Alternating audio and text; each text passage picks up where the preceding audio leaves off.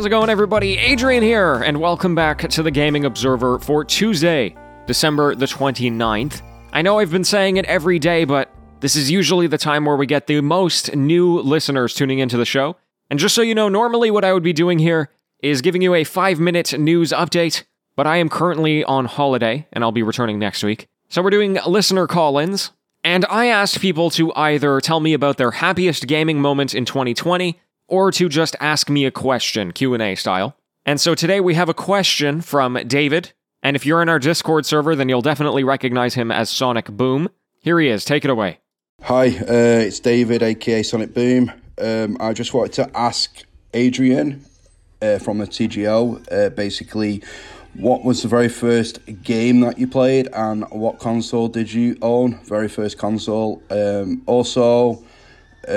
I just wanted to wish everybody that listens to TGO a very happy Christmas and all the best for the new year. Thank you. Okay, thank you, David, for calling in.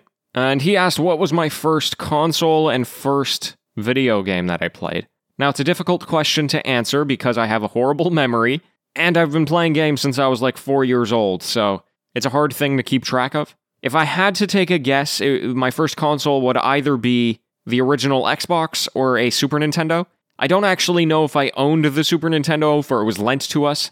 And one of my earliest memories, I think, is my dad bringing the original Xbox down the stairs for the first time for me to play it.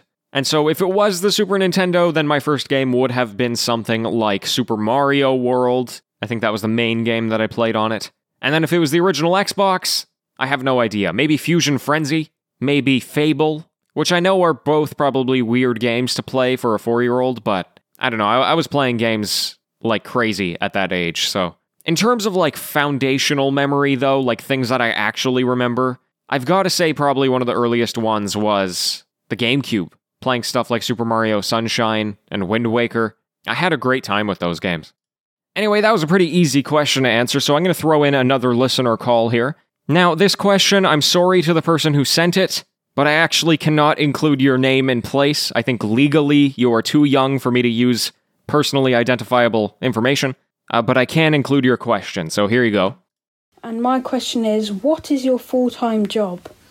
Okay, so this is actually probably a good question because I don't really talk about it that much on this show. The after-show listeners probably have a good sense, but nonetheless, right now I am actually a full-time university student. I'm studying technical theater, and I actually spent most of my high school years working as a theater technician. So not performing, but, lighting and sound and management, things like that. And I decided, hey, that's what I'm going to go to school for. And then in the middle of school, I started this show, which became very popular. And all of a sudden, my passion went from theater to video games and podcasting. So I am going to be finishing up my degree, but for now, I'm kind of in a holding pattern until I graduate in April. Now, the other cool thing is that as a result of this show, I have also gotten another job where I work as a mobile games analyst, which might be surprising to some of you because I don't actually talk about mobile games all that much. But I work for a data analytics company that works in the mobile space, and I help them basically develop some features for their platform by going through a whole bunch of mobile games and learning about the market and, well, yeah, that's basically the gist of it. They're a company based out of San Francisco, and I was going to go work for them before the whole pandemic kicked off. And so now I'm obviously doing it remotely. And we'll see kind of how it balances out with the Observer once I graduate, because I'm kind of doing 3 things right now. It'll go down to 2 in April, and I'm going to need some kind of income. So hopefully we'll be able to figure out how to make it all happen. But there you go. There's a little bit about me if you didn't know. And I'm definitely looking forward to whatever the future may hold. Either way, folks, that's going to do it for today. Thank you so much for joining me.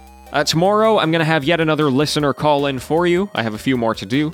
And then I'm going to be back with the news on next Monday, okay? So until next time, happy gaming, everyone.